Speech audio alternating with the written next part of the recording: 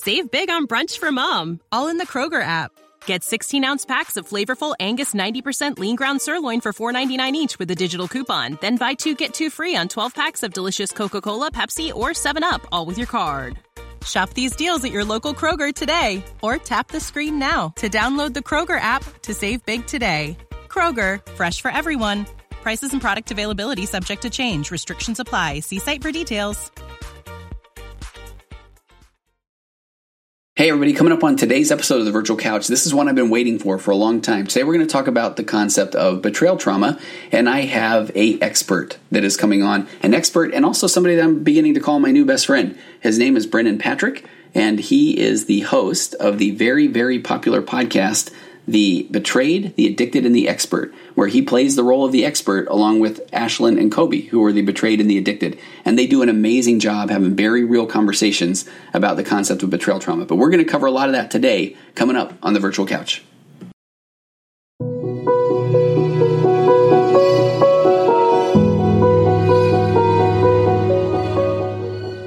Hey, before we get to the podcast today, one of my favorite things, reading listener email. Here we go. Dear Tony, exclamation point. First off, I'm a big fan of the podcast. You put the fun in mental health. All right, I'll get right to the point and I'll be honest. How about that? I'm one of those who has emailed you in the past to see if you're accepting new clients. I've never been to therapy and I've honestly felt a connection with you through my earbuds, and you've truly given me so many useful tools. But as my emotional baseline continues to rise, I now realize a lot of things that I felt I couldn't get over in my life that I now can. Now I'm to a place where I want to do the work on myself, so I need a therapist. I never thought I would say that.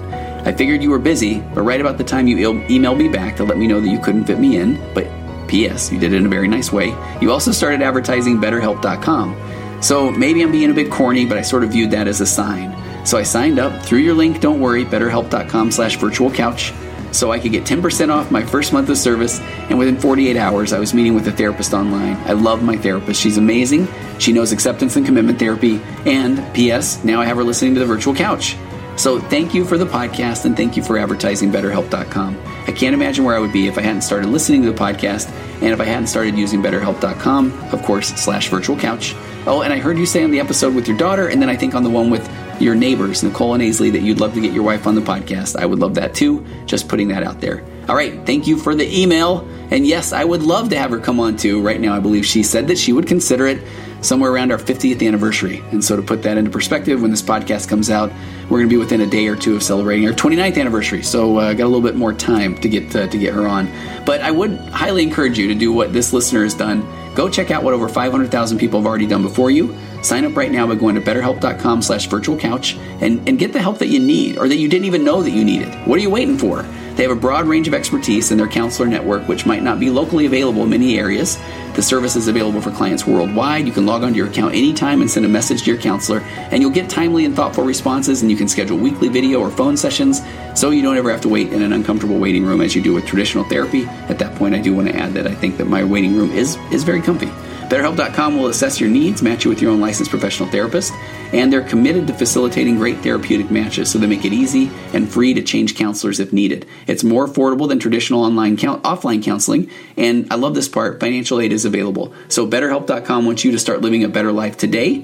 Go to BetterHelp.com/virtualcouch, and you'll get 10% off your first month's treatment. Again, that's BetterHelp.com/virtualcouch. All right, let's get on to the show.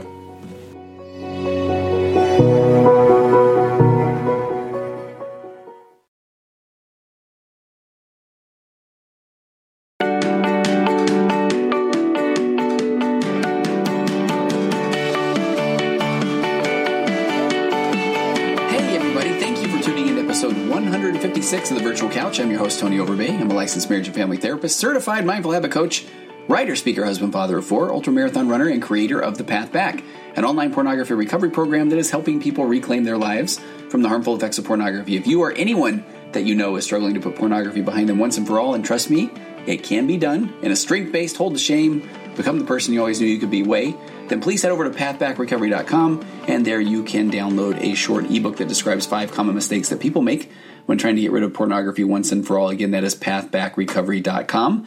And I would also encourage you, speaking of that note, in the last week, I think I recorded 4 or 5 guest appearances on other podcasts about pornography addiction. So I would highly recommend finding it's Jolene's podcast, The Cause for Christians. I've done Craig Parra's podcast, Sex Afflictions and Porn Addictions, and also just recorded my episode for Kurt Frankum of leadingsaints.org, his Liberating Saints virtual online summit, which is incredible. There are so many good speakers there, and recorded my episode, and Kurt does an amazing job just bringing out the best of me. So thank you, Kurt, and I highly encourage you to go check that out.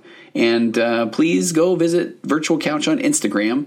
There, I have a couple of interns that are incredible. They are so amazing, and so we're doing a weekly Q&A. Where I'm doing a weekly kind of thoughts from the chair, therapy, Instagram, TV thing, and just having a lot of fun with that, and just really hearing some good feedback. And so I'm so grateful to have some amazing people helping me with that. So that's Virtual Couch on Instagram, and you can still find the Virtual Couch page on Facebook. That's new.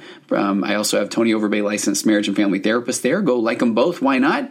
And if you have a minute, and I do feel like I'm kind of I don't want to go into the begging mode. I feel like that is a little bit much. But if you have a minute and you've enjoyed some of the Virtual Couch podcast material, I would love it if you would rate, review, subscribe to the podcast wherever you get your podcasts. It really is true. The algorithms that kind of put podcasts in front of people are pretty heavily driven by those ratings and reviews and that sort of thing. So it really is podcast currency. So if you have a chance, please rate, review, subscribe, and share an episode as well if you like. And please head over to TonyOverbay.com. I'll be so fast with this, but sign up there to find out more about the exciting news. So I've mentioned on a couple of episodes now, co-authored a book, and there is a release date looking like early November, and it is called He's a Porn Addict, Now What? An expert and a former addict answer your questions. I am playing the role of the expert, and the former Virtual Couch guest, Joshua Shea, is the addict. And speaking of addict and expert, I cannot wait to get to today's episode. I have a new best friend. His name is Brannon Patrick. He is the host of the very popular podcast, The Betrayed, The Addicted, and The Expert. And he does play the role of the expert on the podcast, along with Ashlyn and Kobe. And I've had many clients, that is no exaggeration, ask me if I was familiar with their podcast. And I go into a little bit of this with Brannon, but I first did the thing where I was a little bit jealous. I was like, hey, I've got a podcast too. You're sitting right in front of me, and realized, hey, it's not all about me. And their podcast is incredible because it is on the subject of betrayal trauma. And speaking of these Instagram Q&As, one of those that I get often is, can you please do an episode on betrayal trauma? I have done some certification, some training in the world of betrayal trauma, but it's not something that I am doing. Well, I kind of really am doing every day, but it's not something that I'm doing 8 clients a day. And so I do enjoy working with betrayal trauma. I feel like I'm pretty knowledgeable in the world of betrayal trauma, but I really wanted to bring someone that is an expert in betrayal trauma on to talk about this.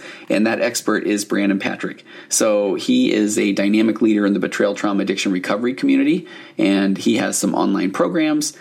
He's also the co-clinical director and owner of Therapy Utah. And in his bio, he talks about says that he's treated almost every kind of addiction in every setting. And he started by working on an inpatient psychiatric unit and spent years gaining experience in an intensive outpatient setting. And so he's received a lot of specialized training in addiction recovery and betrayal trauma recovery.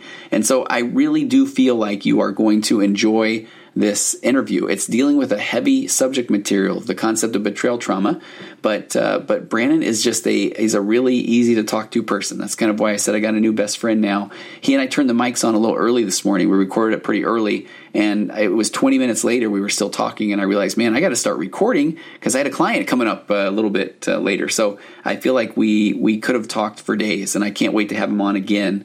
But he's also developed a lot of groups and programs for addiction recovery. He does have specialized training as a certified sexual addiction therapist, the CSAT, and he also is trained in EMDR, which is eye movement desensitization, easy for you to say, desensitization and reprocessing, and as well as dialectical behavioral therapy, DBT, and cognitive behavioral therapy. And those are significant. I would love to get him on and talk about EMDR or DBT. Those are both very important therapeutic modalities for different things that come up in therapy. But today we are going to talk about betrayal trauma, and we talk about this at the end. But if we didn't answer your questions, or if you have questions from the podcast, please send them to contact@tonyoverbay.com, and I would love to use those to have a chance to get him back on the podcast. And I highly recommend visiting. Go listen to their podcast. He is the expert on the betrayed, the addicted, and the expert. All right, without any further ado, let's get to my interview with Brannon Patrick.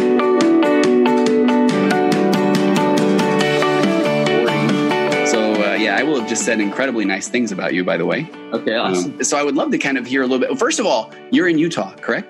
Yeah. Okay. I'm in Highland. Highland. So I grew up there. Did you grow up there? High school? I grew up in Sugar House.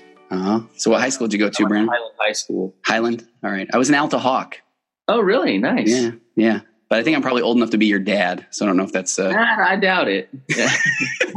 Okay. All right. So I would love to get, and first of all, I'm a big fan of your podcast, and I feel like it's one of those things where I kept having people ask me if I had heard about your podcast, to the point of where at first I was a little bit annoyed. I was saying, I would be like, hey, I got a podcast too, but I'm like, okay, fine. I'll listen to Brandon's podcast. And then it's like, okay, I'm kind of hooked now. So podcast is the betrayed, the addicted, and the expert. How long have you done the podcast, and what led to that? We've done that for 2.5 years. It was really interesting how it started. I met Ashlyn and Kobe. They were just starting off in their recovery journey. They had done a video that went viral about their story. They're just really open. And I had been treating betrayal trauma for a while, but maybe 8 years by then. Oh, wow. And I had worked under people. I had worked at so many different places. I knew what worked and what didn't work. Uh-huh. I could see it working with Ashlyn and Kobe. And I just thought, man, we need to come together, and I can bring my expertise and talk about recovery and what really works for healing for a couple. Through them, they can share their story so people will connect to that, really relate to it. And we didn't know what we were doing. We had a little snowball mic on an ironing board, and we started that way. And really, we didn't need fancy technology and stuff. The story held its own. And sure. We hear things like, your podcast has been one of the most instrumental things for our recovery. And I like what you say too, when you're talking about, you saw their video and did you recognize things that they weren't doing that would really help in their recovery? Yeah. So it's interesting when I talk to Ashlyn and Kobe, because I'm not their therapist. Okay. Which I think is a good thing. I'm actually really good friends with their therapist. Uh-huh. But as we talked, I could tell early on they were learning stuff from what I was saying as well. Okay. It just goes to show, recovery it's not a thing where you arrive one day. They were further along than a lot of couples. They were out of the crisis mode. They were moving forward in terms of connection and intimacy. Yeah. But they still have some work to go. And so, they'll always have work to go. And so, they were learning a lot from me, and we kind of capture that on the podcast. You guys talk about difficult subjects too. And I'm really curious. I want to kind of get to the betrayal trauma part, but is that hard? Or do you guys have planning meetings of, okay, do we want to touch this one, or is anything off limits, or are you excited about the difficult topics? So we want the difficult topics. We gravitate toward that. We really try hard not to plan too much. And okay. the reason is because we're all about authenticity and vulnerability. And so we don't have it scripted out. It really is a conversation. We throw a topic out there and we just break it down. There's some interesting topics that we hit, and we've gotten some backlash. Okay, like what? Yeah. I'd love to talk about. I think there's a battle within a battle when it comes to betrayal trauma. Okay. And if I can give you just a little history. Please do. That would be great. So there is, so when I first started treating this years ago, it was this codependency model. The co-addict, and it really felt blamey toward the spouse. Barbara Steffens came out with her book, Your Sexually Addicted Spouse, which was really important. And then just a wave started happening of, we're not going to call it codependency. That's not what it is. It is betrayal trauma. And I really appreciated that, because it took the blame away from the spouse. But there's another side to it, and it's gone to this place of, there's betrayal trauma, and then there's this abusive, horrible monster addict, right? And you know what's interesting, Tony? I've been called a man hater, and I've been called somebody who doesn't sympathize with the betrayed, and I'm neither. Yeah. I think we can have compassion for both sides. And so when Ashton and Kobe and I talk about things like, we did an episode about, what do you attract to your life, right? Like the law of attraction. Yeah. And we got a lot of backlash about that one because they were like, and we were talking about the betrayed, and we were saying, we want you to self-reflect, to really look at how have you attracted certain things into your life. And we're not blaming the betrayed, but what we do want is to empower them to really move forward with the power that they have, and not just stay stuck in a victim place of I've been hurt, I've been betrayed. That pain is real, that the hurt is real, the betrayal is real. But it's kind of like I was running a group, and this woman I'd worked with for a long time, and I had a lot of rapport with her, and she said, well, am I just supposed to forgive my husband? I said, well, you could, if, and I realized forgiveness isn't something I throw out there so quickly. Yeah. I said, you could, that's up to you. And she said, well, he did all these things to me, and I'm just expected to forgive him. And I said, look, I'm not telling you what you should or shouldn't do, but if you want more peace and happiness and you want to move forward, then that's up to you. And that's your responsibility to figure out how to forgive him. Wow. Right. Yeah. There's some therapists, there's some platforms out there that really drive home, stay the victim if you're the betrayed, and consider him a monster as the addict. Yeah. And it doesn't help a couple move forward. I did this, I know I'm going off, Tony. I did this Instagram. I did this Instagram post on positive regard toward your spouse. And I was quoting Brené Brown and saying, like, look, the life you bless the most when you have positive regard toward other people is your own. And I got all these, it was interesting because on my Instagram, I have a lot of people who follow me because of betrayal trauma. Yeah. And I have a lot of people who follow me just because they like the relationship stuff that I do. The people who don't have the betrayal trauma, they thought, that's awesome. Yeah, I appreciate that positive regard post. The people who have been indoctrinated, I'm not saying everybody with betrayal trauma, but people who have been indoctrinated with, he's just a monster, hated that post. And they said, that's really dangerous for you to say, to have positive regard toward my spouse. And my response to that was, positive. I'm not going to back down. Positive regard toward your spouse is a good thing. It doesn't mean that you don't have boundaries with him. Yes. Right. It doesn't mean that you're at risk of getting hurt more. So yes, you can approach your recovery and your recovery with your relationship from a place of compassion, for yourself, first and foremost, have your own boundaries, and then for your partner. And that's what actually works for healing for a couple. So, because do you feel like when people, the betrayed in that example, do you feel like the fear is that if I then give him positive regard, or I say, okay, I forgive you, I mean, what I hear often is then the betrayed feels like, okay, so now he's off the hook and he will go back to doing whatever he was doing. And all of this was for nothing. And it doesn't matter anymore. Do you hear that? And it comes down to the fundamentals of real recovery, which is, because absolutely, Tony, what you just said is the fear. Like if I don't control this through my anger and my fear here, then I'm worried that I'm going to get hurt again. Yeah. And the thing is, I get this question, like, how do I know when he's in recovery? And I just say, you know it. If you let him off the hook, he still needs to man up and work his own recovery. He still needs to create that trust with you. And your anger and your fear in no way is driving that recovery. Okay. What needs to drive that recovery is his internal motivation for change. And that's what will get him into solid recovery. And when you know that that's there, then you can really back off of that anger and that fear. That anger and that fear, it's interesting, Tony, because I don't want to say you shouldn't have it. Right. Because what I do want to say from anyone who's been betrayed is having it is totally normal and valid, and anybody would have those feelings. But what I hope that whoever's listening can understand is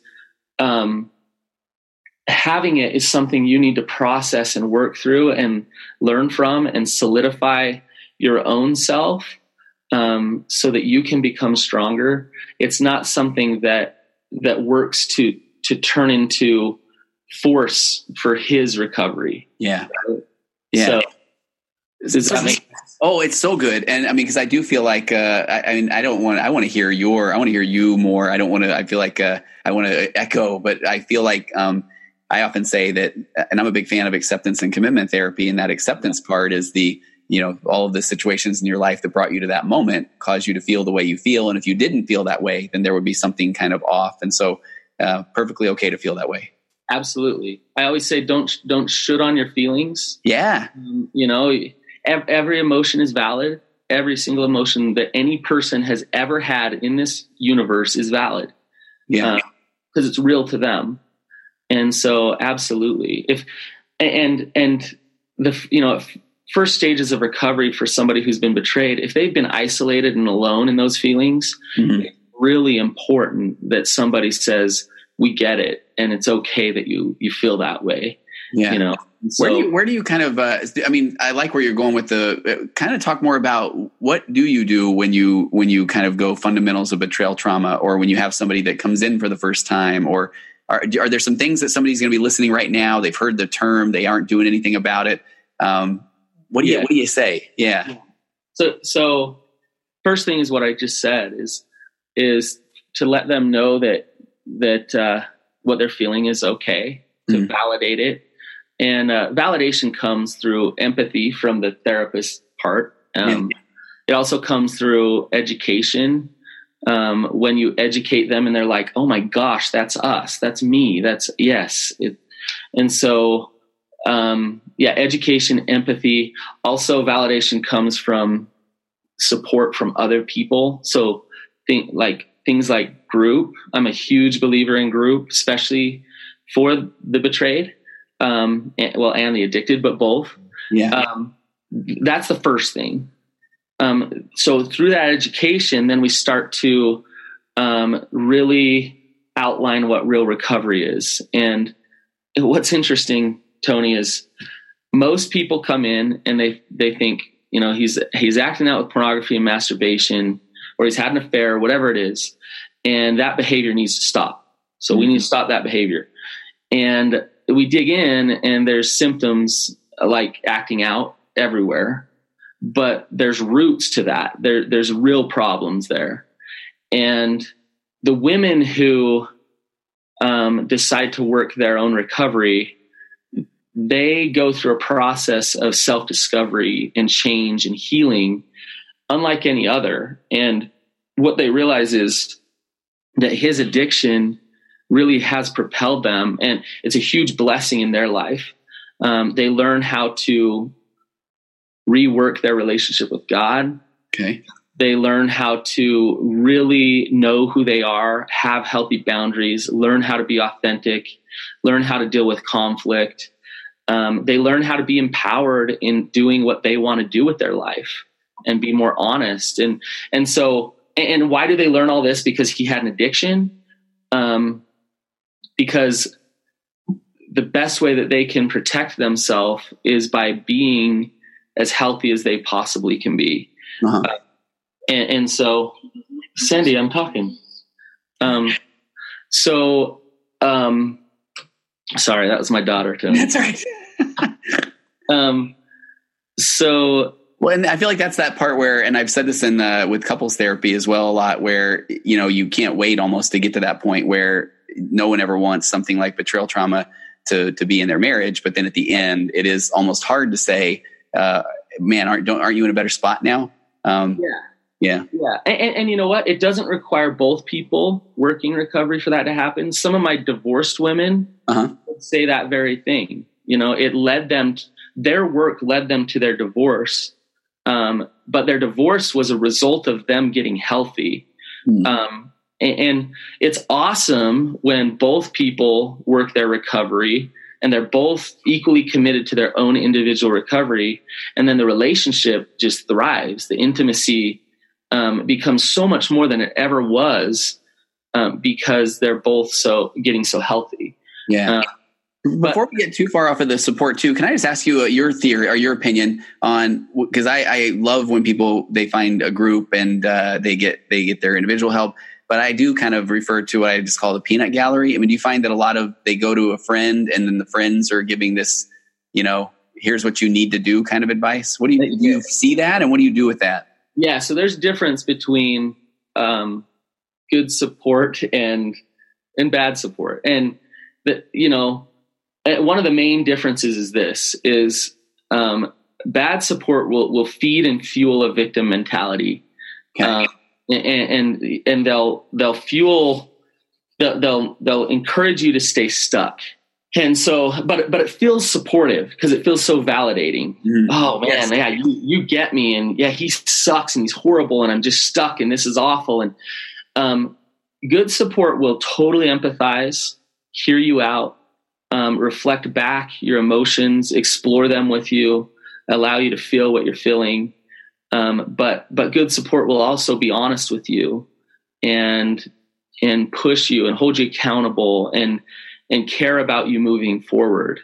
And so some groups you go to can be really detrimental if they feed that victim mentality.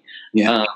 Some groups can be really awesome if they are honest with you and will push you to move forward. So yeah, that definitely exists, Tony, the peanut gallery thing. Absolutely. So do you find that most of the people that you work with are people where the addict is willing to be a part of the treatment? Or do you find that you're seeing a lot of people where the addict is, hey, you can go get help, but I told you I'm not going to do it anymore? I'd say, just off the top of my head, I'd say about 70% the addict is willing to engage in treatment as well. Now, there's a difference between, I guess, let's talk about willingness. Okay. Sometimes that's compliance, and that's really destructive to the relationship. Okay. What that is I'll go because you want me to go. I'm only here for you. My heart's not in this. I'm just trying to avoid you leaving me, so I'll go. As compared to, I'm going because I'm into this. I'm healing. I'm proactive in my own recovery. And so I'd say maybe 50%. Okay. But it goes both ways. I have some couples I work with where he's totally engaged and she's resistant. Yeah. She doesn't want to move forward, which sounds crazy. Mm-hmm. But it's just such hard work and there's a lot to face. And so she's caught up in fear and blame, and she doesn't want to work moving forward. So I see both sides of it. Yeah. Do you feel like in those scenarios that one you just described, when there comes the disclosure D-Day, the moment where she finds out, there's such that shock that it's, look, this isn't my problem. This is your problem. Why would I need to do anything about it? Do you run into that? Oh, absolutely. And you know, there's some truth to that, but it's one of those things, you know, if somebody took a sledgehammer to my leg, you know, like they did that, they need to fix that. But now I'm stuck with a shattered leg, you know? And so I'm going to need to do some rehab on that leg. Uh-huh.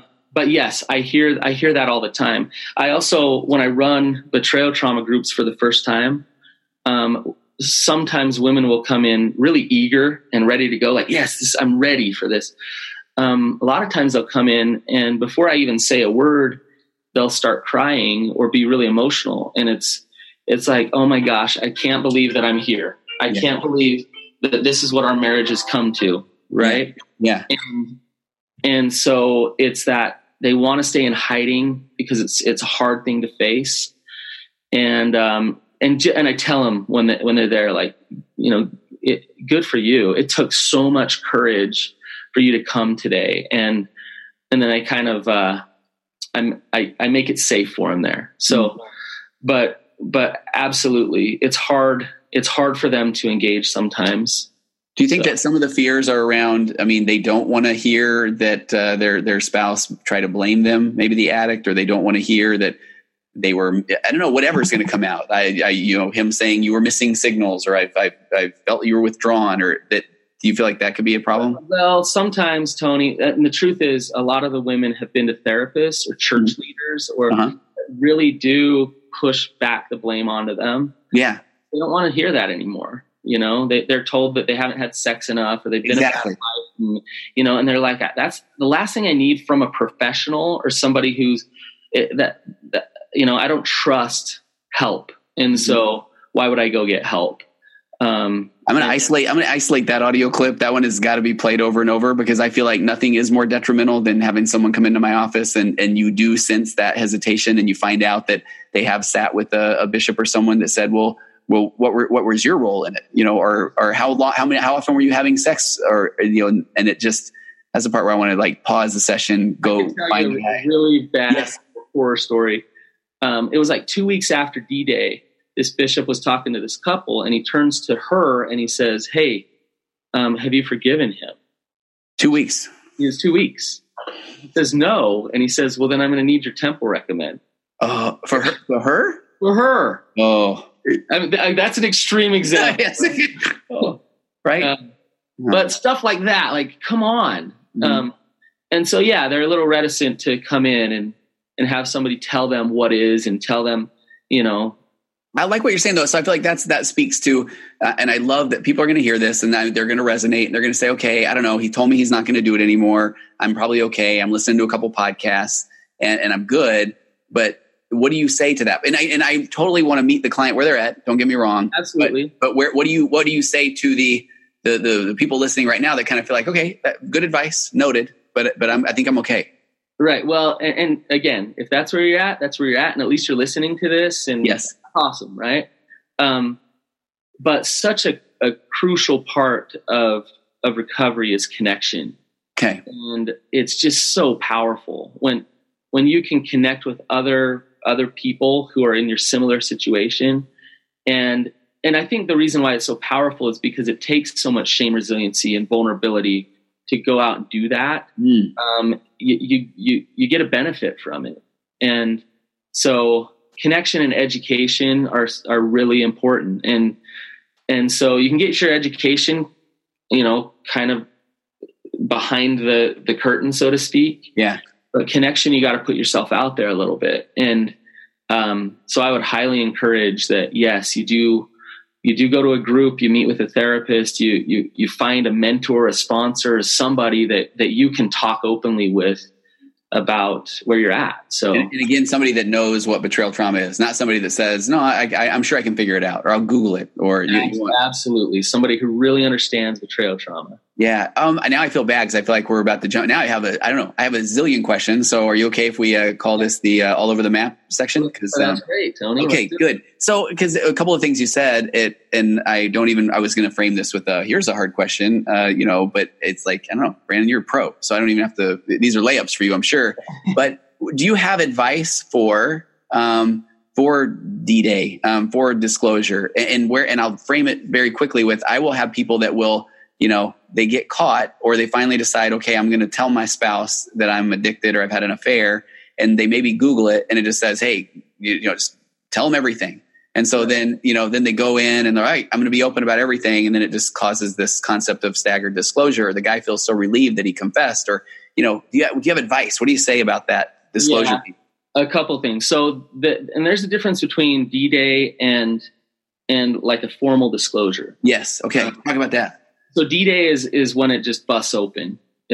She finds something. It's like I was meeting with recently I met with somebody and they found condoms in the back seat of his truck, and it just like led to this conversation, to that, to like, boom, all of a sudden her whole world was different. Right. That's D-Day. Formal disclosure is when you sit down and you lay things on the table, and it's a chance to just kind of flush it all out.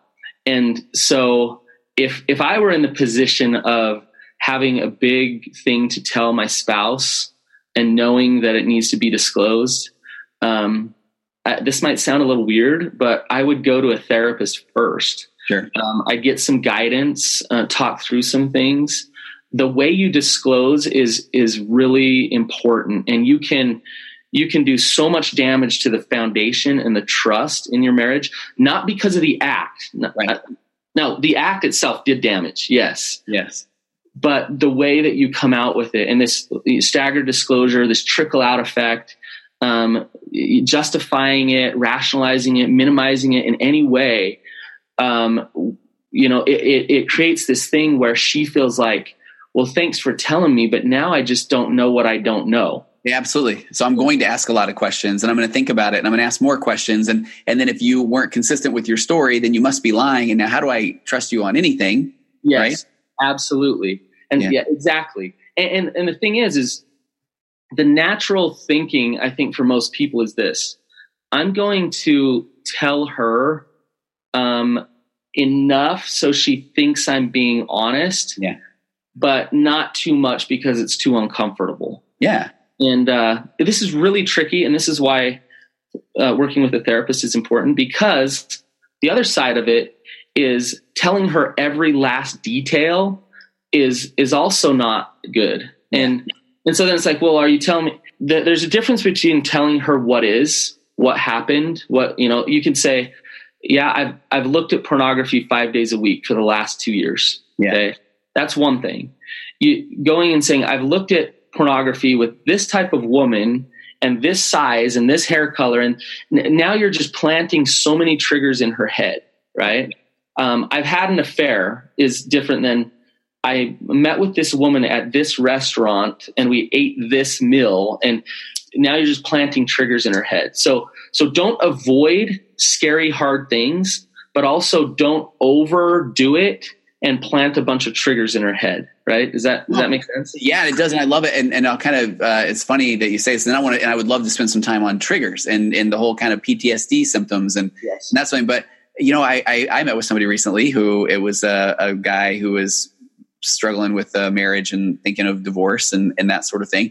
And then in that one, of course, I say, go meet with a divorce attorney and get all of your data and have questions and, get everything together before you present this as, I want the divorce. So I kind of like what you're saying. We need to get that in our field of, hey, go meet with a therapist and have a list of questions and have your game plan. And it's not from because I want to manipulate her but it's, I care about her and I want to do this right.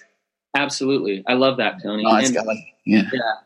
The thing is, it's not to manipulate her. It's for you to gather information because you care about her. Yeah. Because I like what you're saying. I mean, it comes from a great place when a guy finally does say, okay, fine, I'll tell her everything. And this is what I love about your podcast, because you guys talk about this stuff real. And I do find at times that I'm kind of still on the, I want to have people kind of come to these conclusions and things on their own. And I don't want them to feel like I'm shitting on them but what I love what you're talking about is the one I hear often is objectification, for example. So if a guy is just dumping everything, and I like where you're saying there's these specific triggers and that he's planted, and then I'll hear a woman say, "Wait, have you ever looked at my friend and thought about her?" And then he's like, "Okay, I just Googled. I got to be super honest. Yes, I have." It's like, "What? Have you ever looked at this girl and this one?" And then it's like, and now she is living in a world of triggers, and he felt like he was doing the right thing. Right. I don't know if you ever get those. Well, Tony, here's the thing. This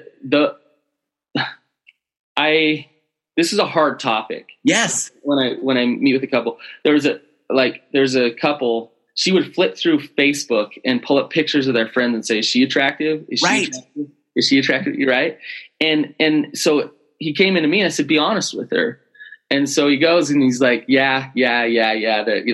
And so she goes out in their small town and sees all these women and And so then he's like, well, that didn't work. And so she does it again. And he's like, no. And so she comes in and is like, he's lying to me. And I said to him, look, be honest with her. And he looked at me like, what are you talking about? And I was, be honest with her. And he's like, well, I have. I tell her if they're attractive. And what, he's not honest with her, because the reality is when she's triggered like that. Yes. His honest truth is, honey, I'm not comfortable with this right now. Yeah. This doesn't work for me.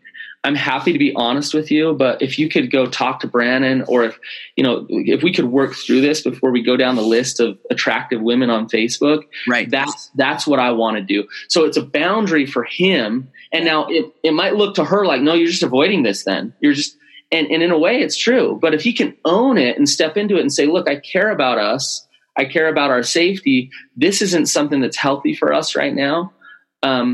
Instead of being way too compliant, yes, or way too avoidant and lying about it, right? He's not going to create safety that way. I love that, because now I throw my couples hat on, and we're really trying to, that's one of those where I say, okay, we got to trust the process a little bit. We got to secure the connection, the old cliche of we got to work on the roots, and then the leaves maybe aren't going to feel as triggering or as heavy. But right now, if we're just picking out those, it's going to be, it's not going to be pretty.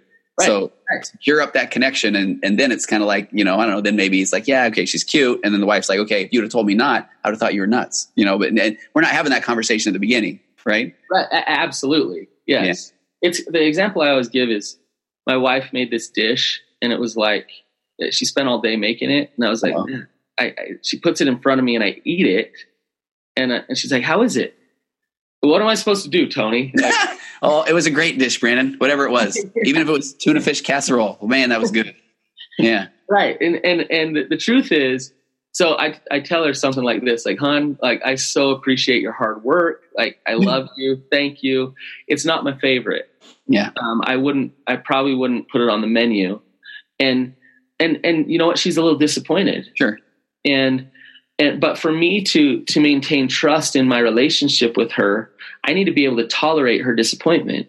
Yeah. I need to be able to have the strength enough to be honest with her. I can still be kind and loving. And so then when she makes dinner the next day, it's like, and it's good. And I'm like, heck yeah, this is amazing. She knows I mean it. Yes. It's the same. It's the same thing between a couple, right? Yeah. For him to be able to be authentic and honest about who he is and know who he is, that's what will build trust in the relationship. Okay, Brannon, I'm very open about my ADD on my podcast. What was that? What was that dish? I'm dying here. It was chickpea curry. Oh, I do like a good curry. Yeah, but it was vegetarian. Just, I don't know. Just okay. Had like coconut in it. And okay, no, all right. But I love that though, because even, and again, back to couples mode, I'm a huge emotionally focused therapy fan, EFT fan, and we do want to be able to share our truths. And I feel like one of those underlying principles is it's okay to have a differing opinion, and our goal is not to destroy the other person's reality. It's, one of the old, like when I was trained a lot under some people where I learned a lot of what not to do. Uh-huh. And one of the things that I learned was at the beginning of recovery, the addict doesn't have a leg to stand on.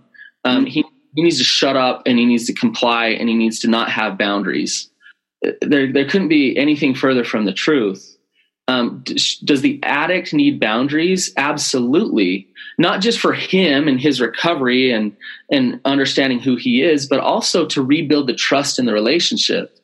Not being boundaried for him is not being honest. And the last thing she needs is for him not to be honest. And so it's not just hunkering down and just like trying to do everything you possibly can to make her happy.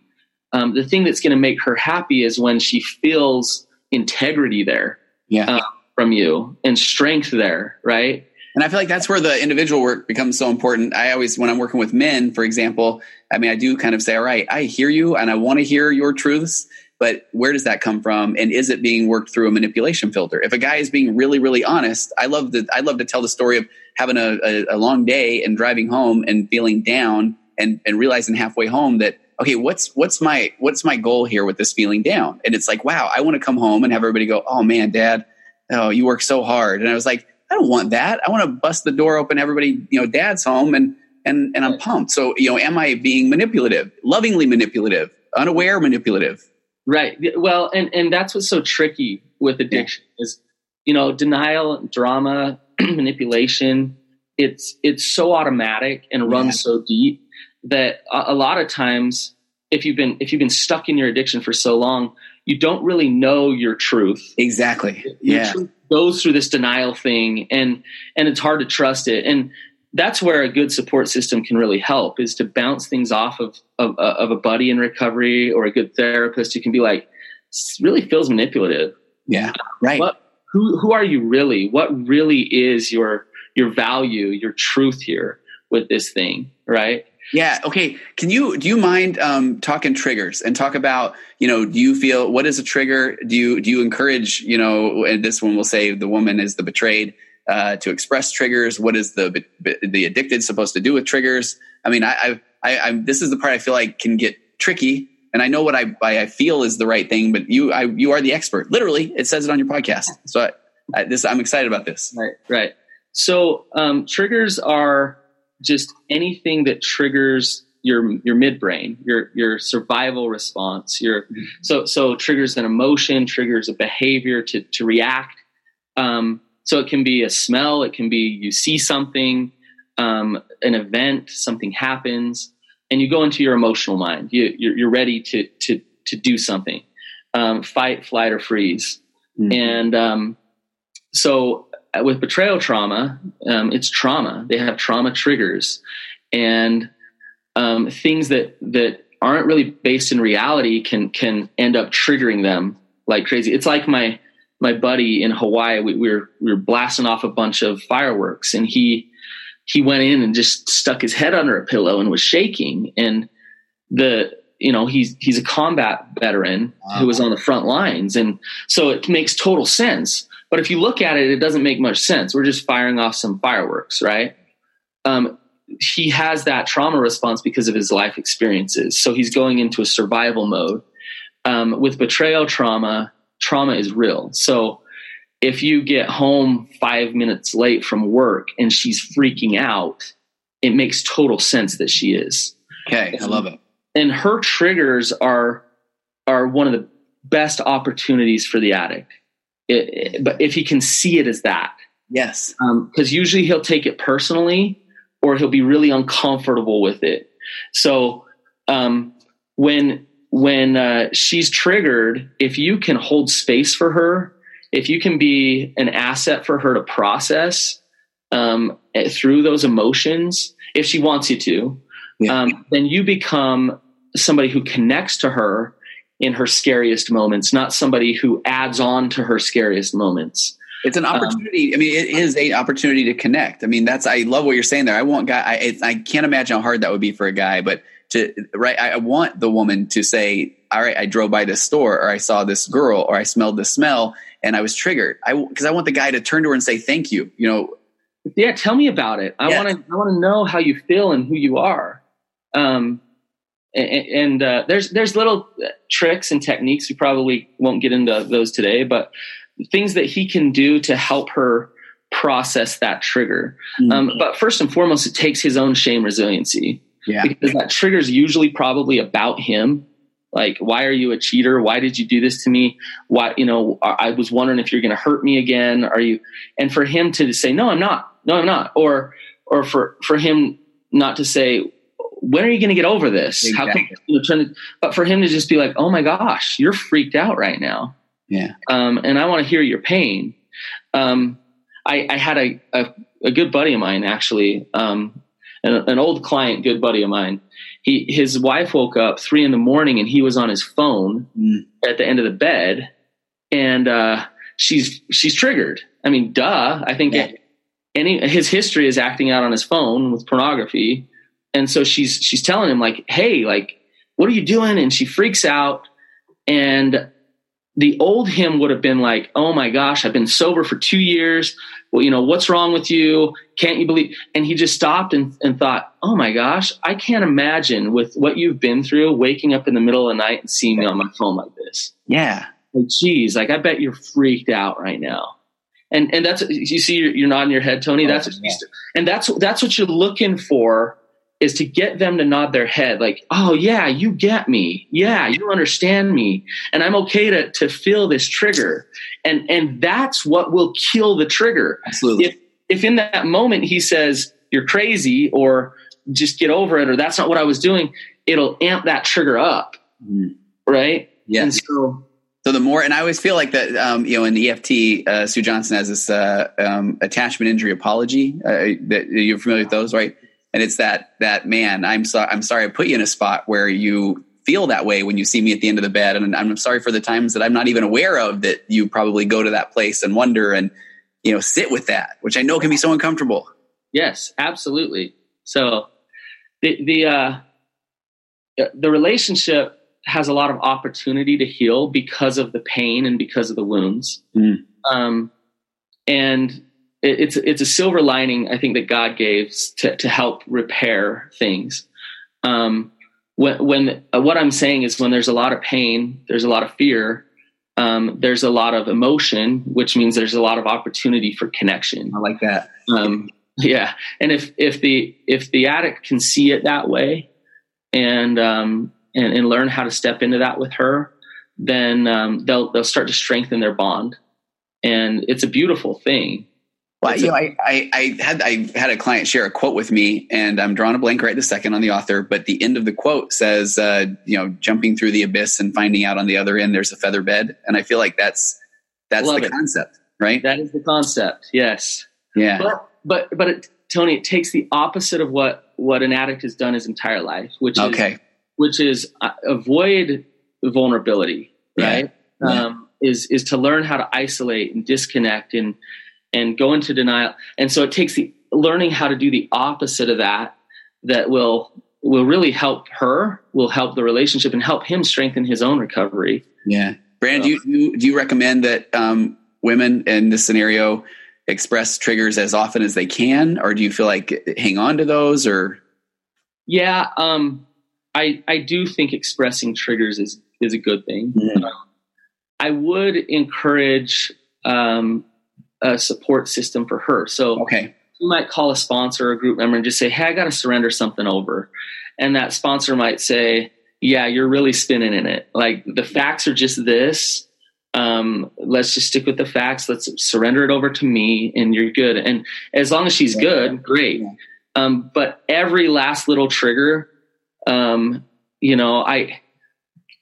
worked with a couple where, they go out in public and they can't even go out in public because it's trigger, right? Right. Now, I'm not saying she shouldn't have those triggers, but she needs to have some tools and work through those triggers outside of him sometimes. Because if she's always turning to him to say, you're good, you're safe, you're okay. Yeah. Then her safety completely depends on him, which is not. Yeah. And I like where you go back with that, where that shows the importance of the individual work as well. Because I do feel like if individual work's being done and the point of triggers is to this opportunity for connection, and then I feel like when she gets to the point where she knows, if I bring a trigger to him, I know now he is going to be there for me. He's going to own this. So maybe now it's time for me to kind of do a little mindfulness or work through this. Exactly. It's interesting because sometimes the men that I work with, or the addicts that I work with, they're like, well, when is she going to do her own work? Right. And what's interesting is when they've done their own work and they focus on them and they learn how to empathize, the light reflects back on her where she's like, oh my gosh, he's there for me. He's honest with me. He's empathetic. Like, this is my stuff now. I got to figure this out. Right. Yeah. So, yeah. Okay. We could talk all day. I mean, and I feel so bad. I mean, I feel bad that I have this time pressure, but I think in the perfect world though, it's perfect to say, man, if there are questions that we didn't answer today, first, I would love to send them my way. And I would love to see if we could do another episode at some point in the near future. Yeah, I'd love to. But even more so, go to your podcast, because I almost guarantee that if you go to your podcast, you guys would probably cover this. Cause I would love to talk about things like intimacy and talking about sex and all of those kind of things. And I know you have episodes on there about that. Yeah. Like you said, we don't avoid the hard topics, which is the best. We just finished Sextember, so we talked about sex all during Sextember. Okay. And check us out. The Betrayed, the Addicted, and the Expert. Yeah. I say my new best friend, Brannon, is the expert. You play the role of the expert, which is, and it's an absolute pleasure to talk with you. I mean, I love that we talk about authenticity and stuff. The reason I don't have as much time as I had wanted to is because when we started talking to each other before the recording, I know it was just nice to talk to you. And I feel like we could have talked for days. I mean, I agree, and I get that same sense on your podcast, and I think it's very relatable. It's conversational. And so my jealousy has now been replaced with admiration. And so I highly recommend that people go check that out. And I would love to have you again on in the not too distant future. Awesome. Thanks, Tony. Okay. And we'll Brandon see you. Patrick, thank you so much. All right, I'm going to hit stop here, but hang on a second.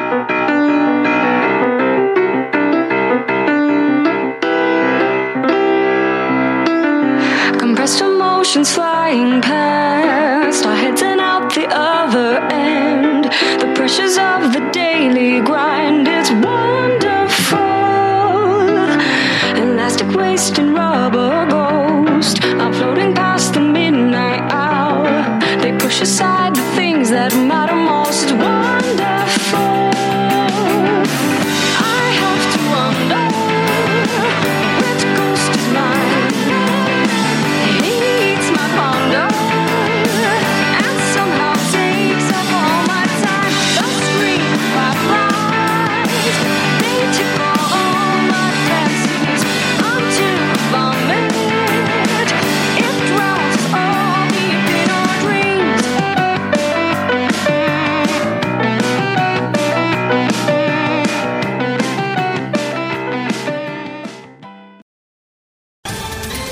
Ohio, ready for some quick mental health facts? Let's go. Nearly 2 million Ohioans live with a mental health condition. In the U.S., more than 50% of people will be diagnosed with a mental illness in their lifetime. Depression is a leading cause of disability worldwide.